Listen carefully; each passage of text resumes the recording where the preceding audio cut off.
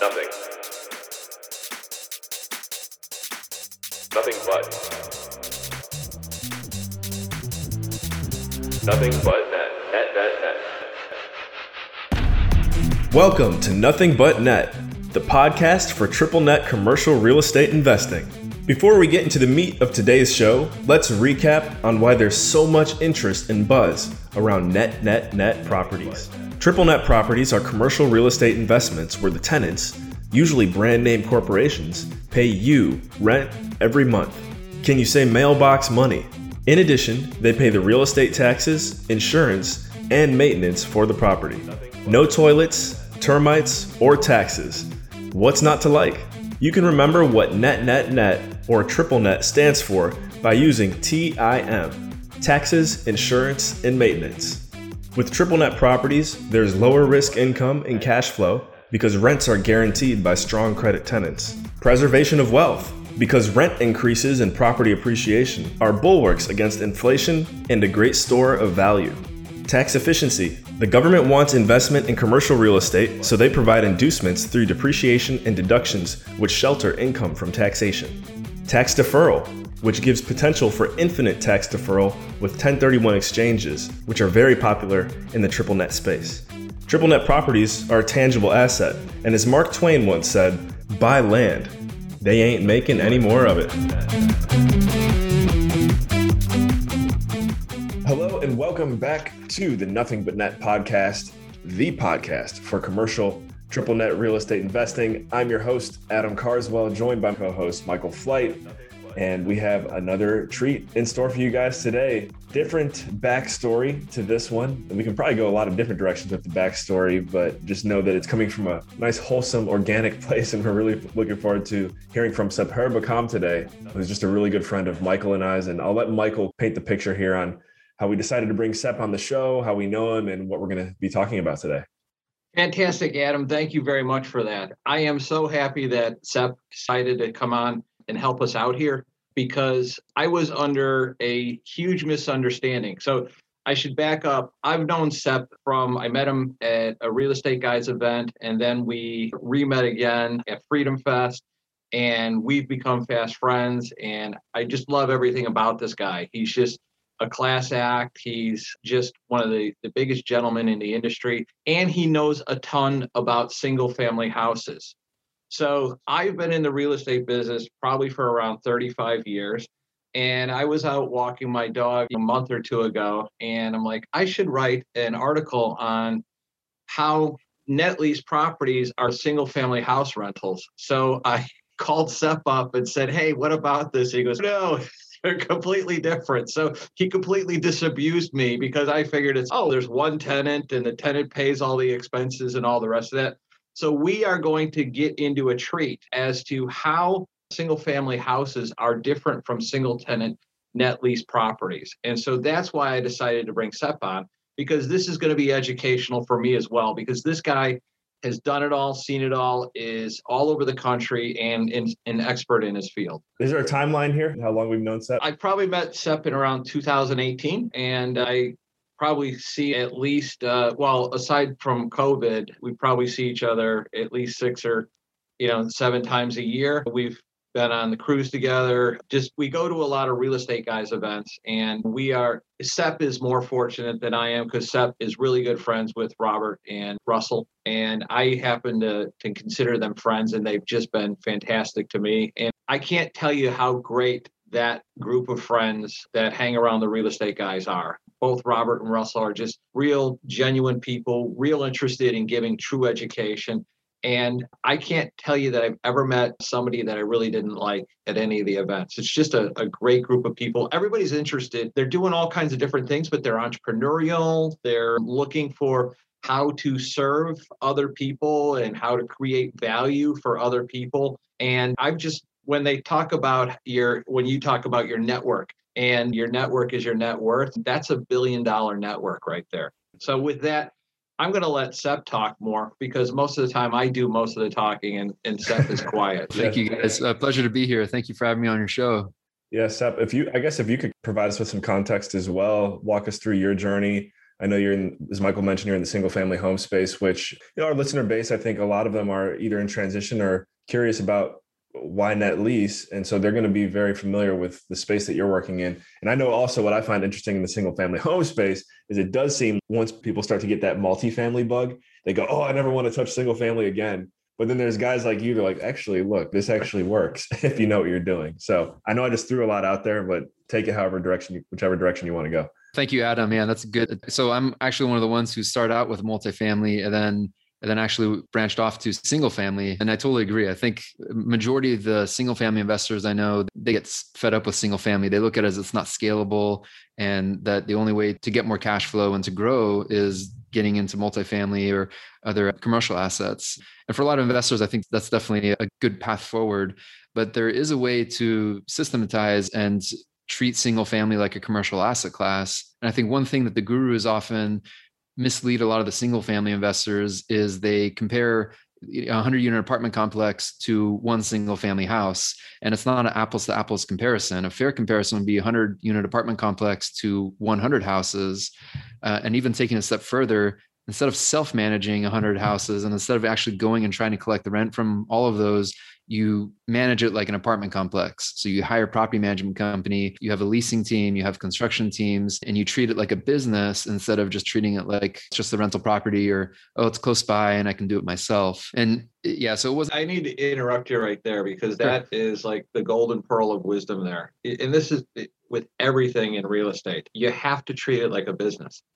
And what I figured out was I could do one of this or I could do a few of these, but if I'm ever going to scale, I need to have a team and treat it like a business. So I'm sorry to interrupt you, Seth, but that was just perfect. Thank you. Yeah. And I think that was, I can't stress the importance of that. And that's just through learning it the hard way is when I treated real estate just as the property, thinking that it's all about the property.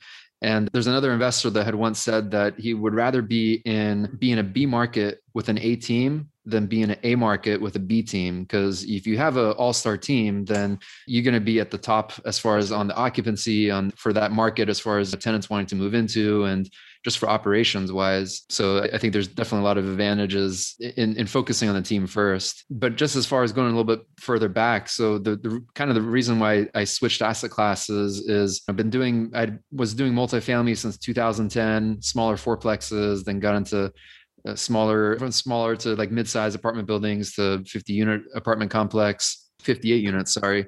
And it started getting challenging to find deal flow. So this was back in 2014, 2015.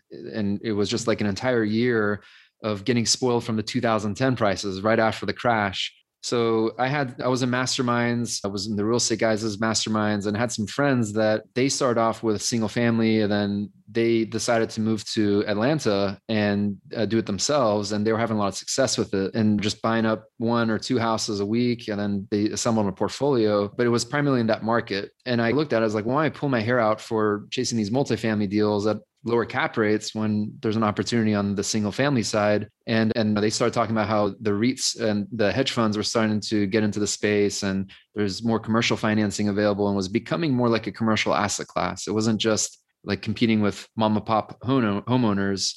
So I thought that was interesting and looking at more of an approach of instead of doing it where I have to be local, like how do we assemble the teams in the markets so we can be market agnostic and invest where the numbers make sense. We need to stop because there's so much there to digest. So you absolutely timed it perfectly because there was even now, I don't think a lot of people understand that not only REITs, but at the time Blackstone was getting into single family portfolios and there was some large institutional money going into it. And you were right there in, the beginning of it when it became, it's not quite an institutional asset class, but I think within probably 2 or 3 years, if these portfolios get big enough, it is going to become an institutional class that you'll see insurance companies and you'll see pension funds. And you can see a little bit of allocation from those institutional investors now through REITs, but I think they'll start doing direct investment too. Yeah. And even to your point, just like the liquidity in this asset class now compared to 3 years ago, 5 years ago. There's a lot more options available. And I think just a lot of that is just a lot of the multifamily players coming into the space, a lot of the multifamily vendors coming into the space, and that's helping. I'm not a big fan of Wall Street or the typical mutual funds, but they really did pave the way for this asset class, because prior to 2008, it was primarily you're limited to 10 homes on a Fannie or Freddie type financing, right? So that's the maximum number of loans you can get through the government agencies. And then after that, you have to go to a local bank. And if you're out of state, especially if you're like me, if you live in California, as soon as you say you're from California, it's an automatic no. Because the first thing that comes to their mind is speculator, 2008, amateur investor. And it's just, they don't want to take high risks and repeat the same mistakes as before. So fast forward, it's not, the options are definitely wider, and that helps as far as just having more access to opportunities. And so this is why we decided to have you on. So my understanding, because I can't remember, it was 2008 or 2010, but we were doing not only the retail stuff, and we had done before that a few condo conversions and things on the side, and myself and another partner who's a local residential real estate broker. So when the crash happened, we put together a company called Truefield Realty Advisors, and we were doing workouts. So we did workouts on a few broken condo projects. And some of the workouts that we were doing were portfolios. Michael, I think we've shared this on the show before, but by workout, you guys were doing what, 500 push-ups a day or what? I apologize. So a workout in institutional language, a bank forecloses on properties, and then they bring in somebody that can prepare the properties to sell, but also to add a little value so that the properties just aren't sold at a distressed price.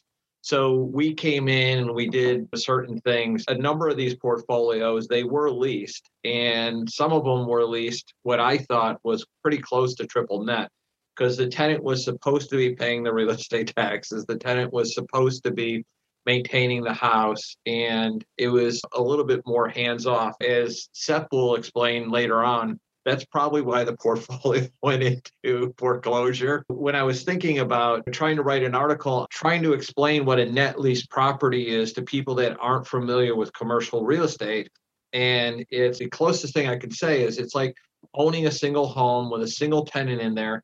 And instead of the tenant being somebody that you run a FICO score on or something like that, you're relying on the assets and the value and the credit of a corporation. So you need to look into the corporation, and you need to know a little bit more about their business, versus with the residential tenant, I don't know.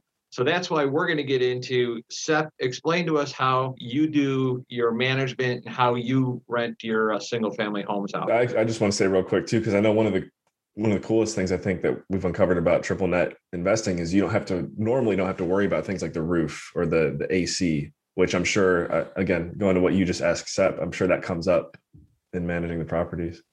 It does, yeah. So even like the hedge funds that are investing in the space in like the A-class houses or B-class houses, I think just about most of them, I can't speak for every single one of them, but I haven't heard of a single one of them do like a structure where the tenant is responsible for that, because they know that if the tenant does it, it's not a big corporation, it's someone making maybe around $100,000 a year.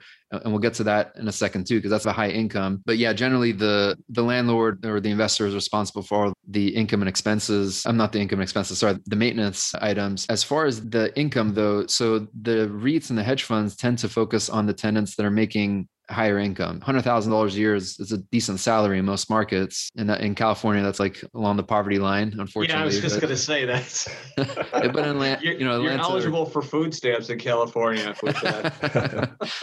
But other states, right? Like like you guys talk about the Sun Belt, like those markets, that's a healthy income. And they just prefer not to do any of the low income housing. On the low income housing side of it though, it's like the lower, just based on the experience, the lower the income goes, the harder the asset is to manage.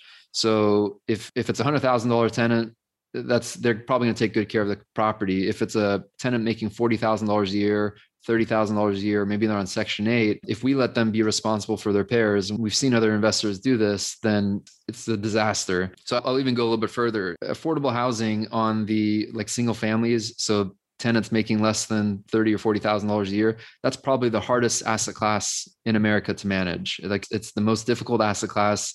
It's the opposite of these commercial triple net lease properties, just because of the amount of work that's involved. But it's not impossible. You have to have the right team for it. And there's good teams, good companies where they manage for the REITs, but they can also handle like the lower income communities. And they have to be involved in that. Like, you have to have the right management to serve that tenant. You don't want a property manager that's serving Beverly Hills tenants to be serving tenants that are on Section 8. It's completely different systems. It's completely different demographics. See, this is what I've been talking about over and over again. You need to know what you're doing, no matter what asset class you're in. So I'm going to go back to, I've been in real estate for a long time. I don't do a whole bunch of single family stuff. And when I did do it, it was for a fee for somebody else that had foreclosed on it. And plus, that was back more than 10, 15 years ago. So it was a long time ago, and markets change and all the rest of it. But what Sepp is telling me is that I don't know anything about operating a single family home rental. And so that if you are going to jump into a space, you should pick out what you're going to jump into and then learn as much as possible about it. Go ahead. I was also wondering, like, how do you avoid, because there's so many of us, including myself, got into real estate through that HGTV portal. So how do you not get sucked into basically the properties running you and you running the properties? Excellent question. And that's literally what happened to me the first couple of years where I started investing, because the type of tenant that I thought I would be serving was just like anyone who would rent the property. I didn't have a philosophy. Robert and Russ, who we talked about with the real estate guys, their book Equity Happens, they talk about, instead of starting with the deal, start off with your investor philosophy. Who do you want to serve? What type of property or what type of investing? Are you going to be an active investor? Are you going to be passive? Do you want to be doing low income Section 8 housing, or do you want to be doing more luxury housing, or maybe something that's more of like a triple net? And then from there, assemble the team, right? Maybe find someone who's done it in that specific asset class, get the boots on the ground. And then from there, focus on the marketplace. And then last thing should be on the deal. So when I started, it was the opposite. I just looked for deals. And then I found myself thinking that I was investing in C-class properties. And it wasn't until after I bought the property, I had a property manager say, Sepp, this is in the hood. This is not a C, this is an F. And I was going to say D, but you went right to F. Yeah, there is such thing as worse than that. And those first two were from a turnkey provider. And the turnkey provider didn't tell me it was a D or an F. They just said it was going to be magical cash flow every month. They didn't say it was going to be an eviction farm for 2 years, or just turning out tenants like every other month. And I need to interrupt you, because there is a story, I think you remember telling me, that you saw your house on the news. So there's been a couple times. One of them, it's happened on the houses, and it happened on the apartment buildings when we had them before. The worst one, I was working as an electrical engineer at the time, and we repositioned the property. So this is a good example, following up that investor philosophy, team, then the marketplace, and then the deal. We had the property, we renovated it from the inside and outside. We got rid of most of the tenants because there was just a lot of challenge over the years. There was prostitutes, gangs. There was literally drive-by shootings and multiple drive-by shootings. The SWAT team had to come out a couple times. See, I try and get percentage rent from the prostitutes and gangs. That's one way to boost the NOI, right? The value add strategy. Value add, yeah. And police wouldn't go to this property unless there were two cars at the same time. So we got rid of all the tenants except one. And then that one tenant we were in process of evicting. And when I say we got rid of all the tenants, we got rid of all the tenants that we inherited because we bought the property from the slumlord. They didn't do any type of tenant verification. They just accepted anyone with the pulse. And the problem is, if you accept anyone with the pulse, you get people who just got out of prison, you get people who are on parole, you get people who maybe they're not even working, they're just getting cash from any of those other occupations that we just described, drugs or prostitution and whatnot. So I'm working, and I get a text message from my property manager. So I'm in California and the property's in Texas. It says, Sepp, you got to go to the news website and look at the properties on the news, and there's been a shooting. What happened was, it was in broad daylight. That one tenant that was still in the property, out of the 52 units, someone walked up to their door, knocked on the door, tenant opens it, and the suspect pulls out a gun and shoots him in the head. So kills him on the spot. And this is in broad daylight. So this is right after the leasing agent left the property. The tenants that are there, everyone's, in panic. Police come there, and there's news cameras and everything. They couldn't find the suspect. So I called Well, the the good property news manager. is you don't have to evict them. Right. I didn't know if we were going to go there.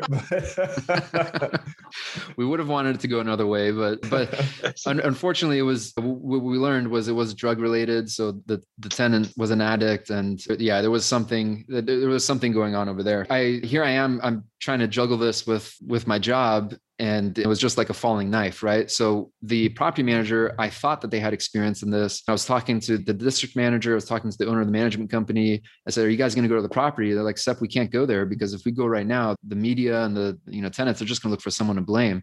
I'm like, "You guys got to go there and make sure everyone's okay, or we're going to find another company." And they said, "Please consider us our 30-day notice." So I thought, okay, it'll be pretty easy to find another management company, but I'll get to that afterwards. So it gets worse, unfortunately. The property manager won't go to the property. There's a killer that's still loose in the neighborhood somewhere, and the tenants are just panicking. Just right after that happened, we had about 5 or 10 tenants move out. And then later that night, we had a security guard, basically hired a security guard to go to the property, and Telemundo was there and they're filming on the property. And there's literally a live newscast, and I can show the video to you guys next time I guys see you. And the reporters are there on the news, and a guy walks right behind the reporter and pauses. And then the reporter, you just look like he looks like he saw a ghost, and he turns over and there's just gunshots starting to shoot at the reporter. So the suspect basically came back to the property and tries killing the news crew. And then luckily we had the security guard, because the security guard and him had a gun exchange. And the tenants, you just see, they're still recording it. The tenants are just trying to get away from the bullets. It's a disaster. This is the real estate guy's Halloween horror story on steroids. Yeah. This was actually the very first one I did for them like 5 years ago. So this is a little bit more detail. What happened was that the security guard, and I'm sorry, I should have given a disclaimer. It's graphic. So you could skip the next minute. Well, actually, we should probably just get back into. Hey, we did talk about stories. Yeah, I did sidetrack you because what the bottom line is that you need to know a lot about what your market is, a lot about where the properties are, and a lot about actually who you want to serve, and if you're capable of serving in certain tenants. Do you think part of the challenge, Sep, also was you were still working a full-time W-2 at the time, it sounds like, and to take on something like that, does it require going all in? I think it does. It does. But also, even more so is just having the right team. The solution was finding a better property management company that knew that asset class and that could actually improve it. So we did get a new management company afterwards. They completely turned it around. Crime was decreased 95%. It was actually in a good area. It was just the worst property in that community. But having the right team completely turned it around. And that's fantastic. So that is your dramatic turnaround story right there. Yeah. And so the funny thing afterwards is like, okay, this took years off of my life repositioning this asset. So like, okay, I'm going to go do something easy afterwards. Just go buy some flips in Phoenix. Bought 2 duplexes in Phoenix, and those were the least profitable deals I ever did, and they were pretty boring because all we did was we took something that was already in a B area and we made it into like a B plus. And it wasn't really what excited me for my investment philosophy. So then that's when we made the pivot to go into single family portfolios on the lower income stuff, because that's where the experience is. And that's where we get more enjoyment, is seeing the neighborhoods improve and seeing the properties actually provide low income housing and have it be clean, safe, and affordable to the demographic. What are some of the markets that you really like right now for single family home rental? We're heavily involved right now in Kansas City, Jacksonville, Florida, and Richmond, Virginia. But Richmond's not so much in that Sun Belt, but ideally in the South and the Midwest for the same reasons that you guys like those areas too, right? It's business friendly, especially for what we want to do. We want the government to be on our side. If we tried to do what we do in California, we couldn't evict a tenant for 6 months to a year, even if they're selling drugs out of the property or if they're up to no good. Or where I live, Cook County, the sheriff every once in a while just decides that he's going to do an eviction moratorium. So he doesn't actually, you can actually go through, and we had this happen during the 2008 financial crisis and then COVID, and he's still not doing evictions because even if you get the eviction, he just decides that he doesn't need to enforce those because, he's never been a landlord before is what you're saying. So I really at some point wanted to put up a tent city on his front lawn and say, well, you can't do eviction. Kind of taste of his own medicine. So that's a key thing. So how did you decide to go into portfolios, and what attracted you to them, and how do you evaluate a portfolio though? So let's start on the valuation. So if you have a portfolio of houses, ideally it would be nice if we can get a commercial appraisal, have the valuation be based on the net operating income, the profitability of the portfolio.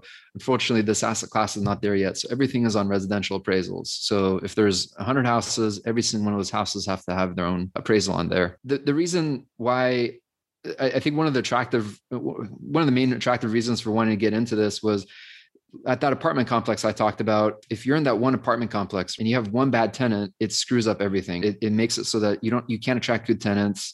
It's harder to reposition, and there's really only two. This is something you got to reiterate, because all you ever hear from Grant Cardone and all these multifamily guys is, oh, you got everything under one roof. You got like one heating, air conditioning system and all the rest, which isn't true anymore anyway.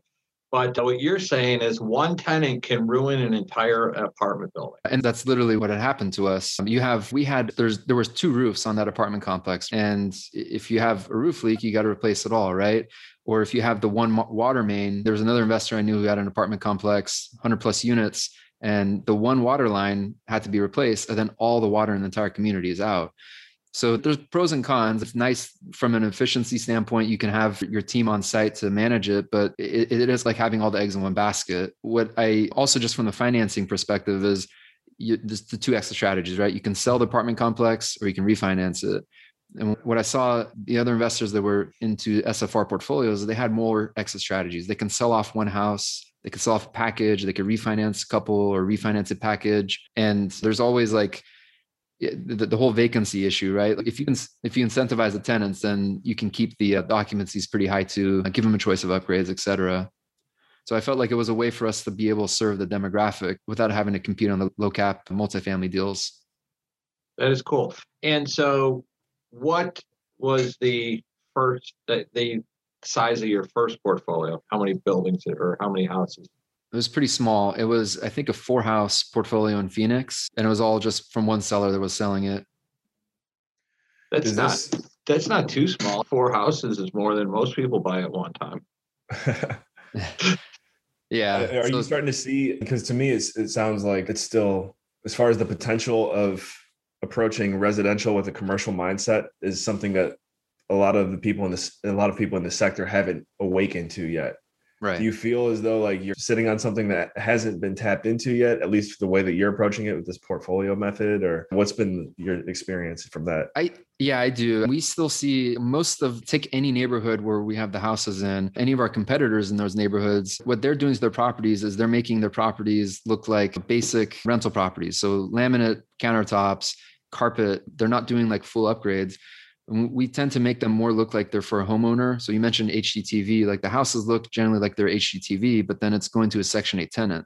And it seems like a crazy thing to do, because the whole notion is the Section 8 tenant's going to damage it. But we found that it's actually, the house becomes more resilient by getting the carpet out and putting the LVP flooring. It becomes more resilient by having granite than having something where you leave a cup of water on there and then it damages the countertop or a hot plate or whatever. So like doing those things, not only does it, one, benefit the tenant, it also makes it so the property becomes front of line. So if the tenant, for example, if they have a Section 8 voucher, $800 a month, they're going to choose the one that looks like something they want to buy versus the one where it's just basic, right? Like it hasn't been renovated in 30 years and it's just lower quality. It also benefits it from the appraisal standpoint, because then the appraiser is going to pull the comps from more of the flip properties versus the slumlord properties. And then the lenders like that because they see CapEx going into the properties. So I think, go ahead. No, I said that's very cool. I didn't even think about that you could get a bigger appraisal and the lender gives you some credit for the CapEx. And my question is, do the tenants take care of it better because it's a little nicer? Do you think that's like a mental shift for some of them? Yeah. And a big part of it, back to the team, is doing the rental verification from the current landlords, like just asking the current landlords, hey, would you re-rent to this tenant? What condition do they leave the house in? And if they say, no, it looks like a mosh pit, then I just want this tenant out of my house. Please take them. And yeah, that's not someone that we want to work with. Yeah. But I have noticed that generally even if there's low income tenants, most of them are pretty good in our experience. It's a small percentage that are like the disaster type tenants when they trash it. But I think doing the hard work up front on the property helps it just be more resilient to more difficult tenants.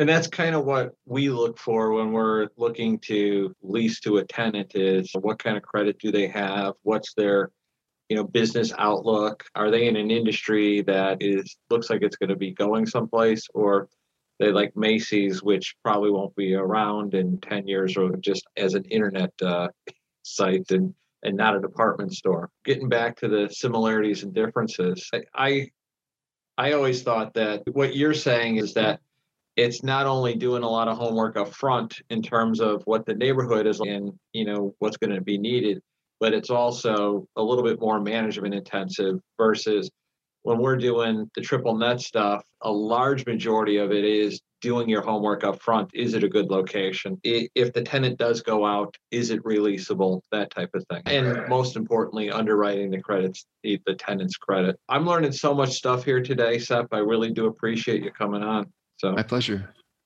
Yeah, you've helped me look at the single family space a little bit more I've just never considered it commercial, and the way that you're handling it is definitely in a commercial fashion. Well, and you don't hear people talking about this. I do hear people talking about single family portfolios and things like that, but as Sep said, it's more like a hobby, or it's like a second job type of a thing. And it's not, I'm going to go in, I'm going to buy single family houses, I'm going to rent them out. Because I have heard, and I've heard podcasts where there's people that just start with one house and keep adding to their houses. And next thing you know, after a 20-year plan or a 15-year plan, they're millionaires and they can stop working completely because they've got this, constant income in same markets or different markets. And who wouldn't want that? Who wants to rely on? So you work for a larger corporation as an electrical engineer, correct? I used to. So I've been doing it full time for about 6 years. But who can rely on getting a pension from anything anymore? Oh yeah, it's rare, if any. And where are you going to get this type of income in the stock market? You could invest in a REIT, but a REIT is going to give you, at best, you have to pick it, but the all index of REITs, it's a 4% return on your money. Why don't you describe what you're getting in terms of financial benefits, in terms of tax benefits, in terms of equity buildup and all that, with even if it was one house? Just give us what the benefits are. Yeah, basically all the benefits that you mentioned too. On the tax benefits, I think and I'm not a CPA or tax attorney, so it's not. Oh, we do a disclaimer. But there are tax benefits to owning real estate, and so yeah. Yeah. And as far as what those look like, generally, if there is the value add for the houses, if an investor is just buying a house and it's already turnkey, or if it's already been rehabbed and all that stuff, there's still some tax benefits, but there's definitely more enormous tax benefits if the investor is buying something that's broken, buying something from a slumlord, buying something that's dilapidated, or from a don't want to seller, and improving it. That's depending on the strategy and their tax advisor, their CPA. They can capitalize those expenses, or there's ways where you can potentially even take a majority of that in the first year. Again, check with your tax advisor. You could still do bonus depreciation on the properties, similar to the commercial properties. So there's a lot of those benefits, but just stop. So even if somebody, would you recommend somebody that's just starting out probably try a turnkey first and then do a renovation unless they had some experience with construction? Or what would you recommend? How I started was with a turnkey property and thinking was going to be passive. I'm not a big fan of turnkey because I feel like, and this specifically for single family, because a lot of that business is just making about the property and not putting a lot of focus on the team. I think the best way would be to go, if I had to do it all over again, like leverage the experience from a syndicator or much more advanced investor, learn their systems, learn their processes, even if it's investing passively, and then do it actively on my own. Some of the most successful syndicators I've met have done it that way, because there's no sense in reinventing the wheel. You can do it, but it's a lot of times if people think it's going to be passive, it's not as passive. So what you're saying is jump in with somebody like yourself that knows what they're doing, learn how they operate, see how they operate, and also get the benefits of investing alongside them. So you're actually making money and learning something, and then decide, because some people might just decide this is way too much work for me, I'll continue to invest with Seth because he knows what he's doing. Then other people say, I like this, but I want to, go in a different direction. Is that kind of what you're saying? Yeah, and it doesn't even have to be with me or my company, but I think just getting familiar with, if there's an asset. Yeah, but we want them to invest with the best. So invest with the best, invest with Seth. Thank you. End of show right there. Yeah. Speaking so just, or go ahead. Go ahead, Seth. I was just going to say, as far as, the faster that an investor can get to scale, the better. And just that whole philosophy, it's not about the property. And the reason why I have that particular opinion is because I've had other investors who they followed in the same exact market. And sometimes they've even used the exact same property management company and completely different experiences. So it's not that investment philosophy. There's a reason why that one is on top, right? Like, when the house comes vacant, what do? Do you just do the minimum, or are you actually going to follow a process to improve it? And every single component in this business, it's a business, right? Every part of it is essential. So I think if an investor is just starting out and maybe doesn't know what they don't know, like as far as, well, what type of material should I use? Or just there's a lot of experience with that, then I think it can open it up to longer vacancies, or maybe a different expectation or the different experience than what they expected in the investing. And what are some of the other, aside from the tax benefits, what you can expect a fairly good income, and it's monthly income? Depending on what the investors are looking for, there's ways that they can invest into opportunities where, say, it's bridge lending and they're just the lender, or there's other opportunities where it's syndication. And generally those are based on quarterly disbursements. Yeah, there's tax benefits with it. And when the properties appreciate, or if they appreciate, I should say, because nothing is guaranteed, then they get a piece of the upside as well. But I think the main thing also, just I'm a big Robert Kiyosaki fan, and Kiyosaki is a big fan of debt. It's not so much just buying everything all cash and just holding it, but having a lot of the hedge funds and the REITs in the space opens up those financing opportunities where if you buy something ugly, you fix it up, you can pull the equity out. It can be part of the equity, it can be all the equity, basically that initial investment, once the property value is increased. That's as far as the velocity of capital. I think that's another benefit as well, besides the tax, the cash flow, and the appreciation. And just to hit on the appreciation, so you've gotten some fairly okay appreciation in certain markets, but there's markets where you're not going to get a substantial amount of appreciation. So how have the ones that you've been, they're not quite like the Rockets, like in Austin or a Miami, but you just get some nice steady appreciation? I wish that I would have gotten asked that question more often on other podcasts too, because the most common question I get from investors is, what do you think about Austin? Or what do you think about San Diego and all these like markets? But I feel like they're looking at it from the jobs, right? There's all this job growth, there's the properties are appreciating. But I look at it as, if we try to do what we do in there, it wouldn't be as profitable for what we're doing as the other markets. We're not looking for like the next market to like double overnight. We're looking for like more the steady markets, right? Markets where there's blue collar jobs, where there's manufacturing, where there's actually a middle class, right? They're not paying $3,000 for a studio apartment with no view, where there's that affordability we can serve. And just not expecting the wild appreciation, but just looking at it as, hey, if we're in a neighborhood and there's a comp over here, and this house with certain upgrades is worth $75,000, and we could buy something that looks almost the same for $30,000 or $20,000, then that's our baseline. So instead of looking at, we're assuming pretty modest appreciation, like 3%. You're forcing 4%. Your appreciation and then assuming modest appreciation, but still, you're still getting appreciation. You're just giving a nice big chunk of appreciation by renovating it and making it a nicer place. Exactly. And that's also a way to create appreciation. Right. Based on today's value. So even if the values stay flat, then that should still be okay within the model. Okay. Adam, did you have any other questions for Seth? All I got for him is, like you said, Michael, if anyone here is interested in learning more, going deeper on Seth's philosophy, or just getting in touch with your resources or what's the best way to follow up and get in touch with you? Thank you, Adam. So the company website is becominvest.com. And the email, if you have any questions, it's info@becominvest.com. Pretty active on Facebook and LinkedIn. Yeah. And if there's any questions as far as like how to find a good property management company or anything else about the space, happy to help out with that.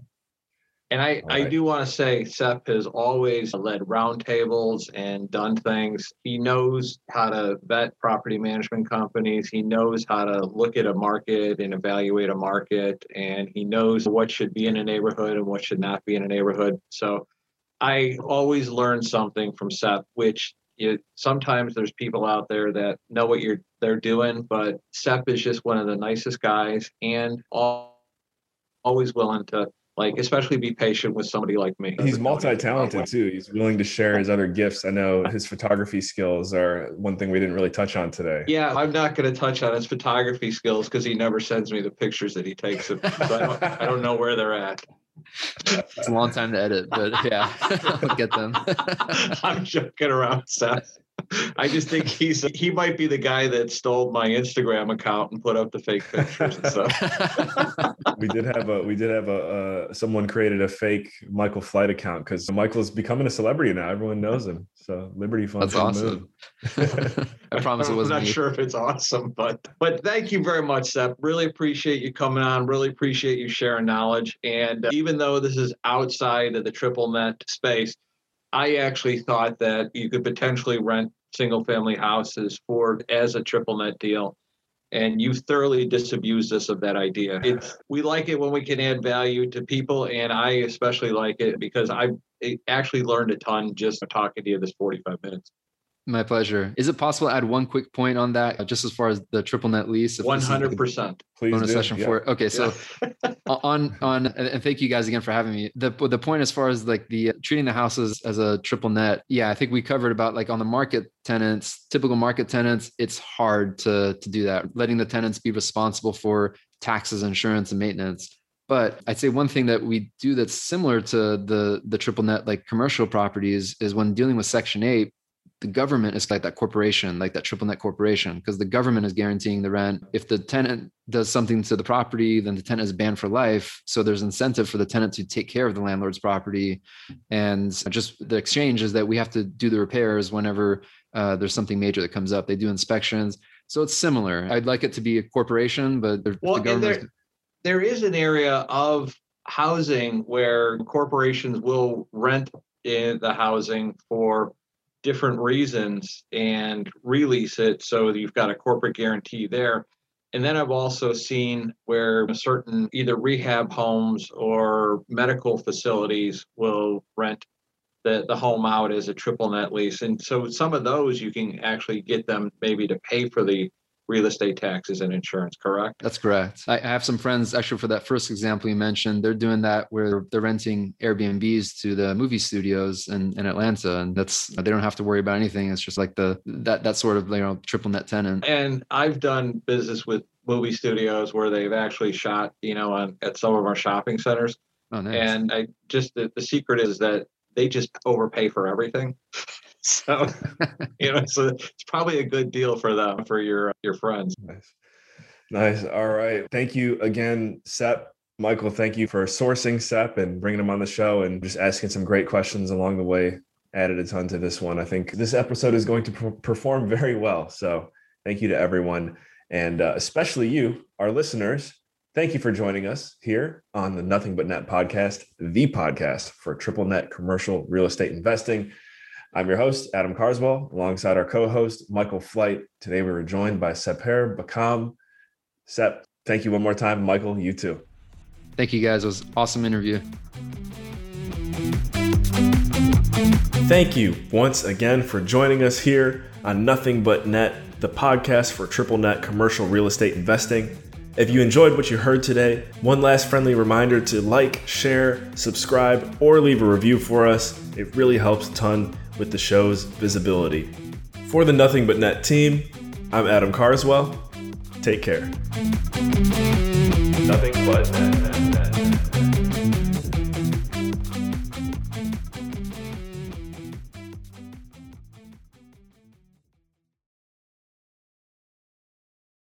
The Nothing But Net podcast is not intended to provide legal, tax counsel, or accounting advice. Adam Carswell, Michael Flight, Concordia Realty Corporation, Liberty Real Estate Fund, LLC, and their affiliates do not provide tax, legal, or accounting advice or the worthiness and promotion of any particular investment. This material has been prepared for informational purposes only and is not intended to provide and should not be relied on for tax, legal, or accounting advice. You should consult your own tax, legal, and accounting advisors before engaging in any transaction or undertaking. We highly encourage individuals and investors to seek the counsel of a qualified attorney as well as seek the counsel of a tax professional or certified public accountant to determine if there are any potential tax liabilities or consequences as a result of anything contained herein. All listeners of this podcast or video should understand that there are no guarantees of any success, outcome, or profitability of any transaction or undertaking, expressed or implied, and will not be liable for any financial or other losses or damages incurred as a result of any undertaking. Go to nothingbutnet.us for a complete set of disclosures. Thank you.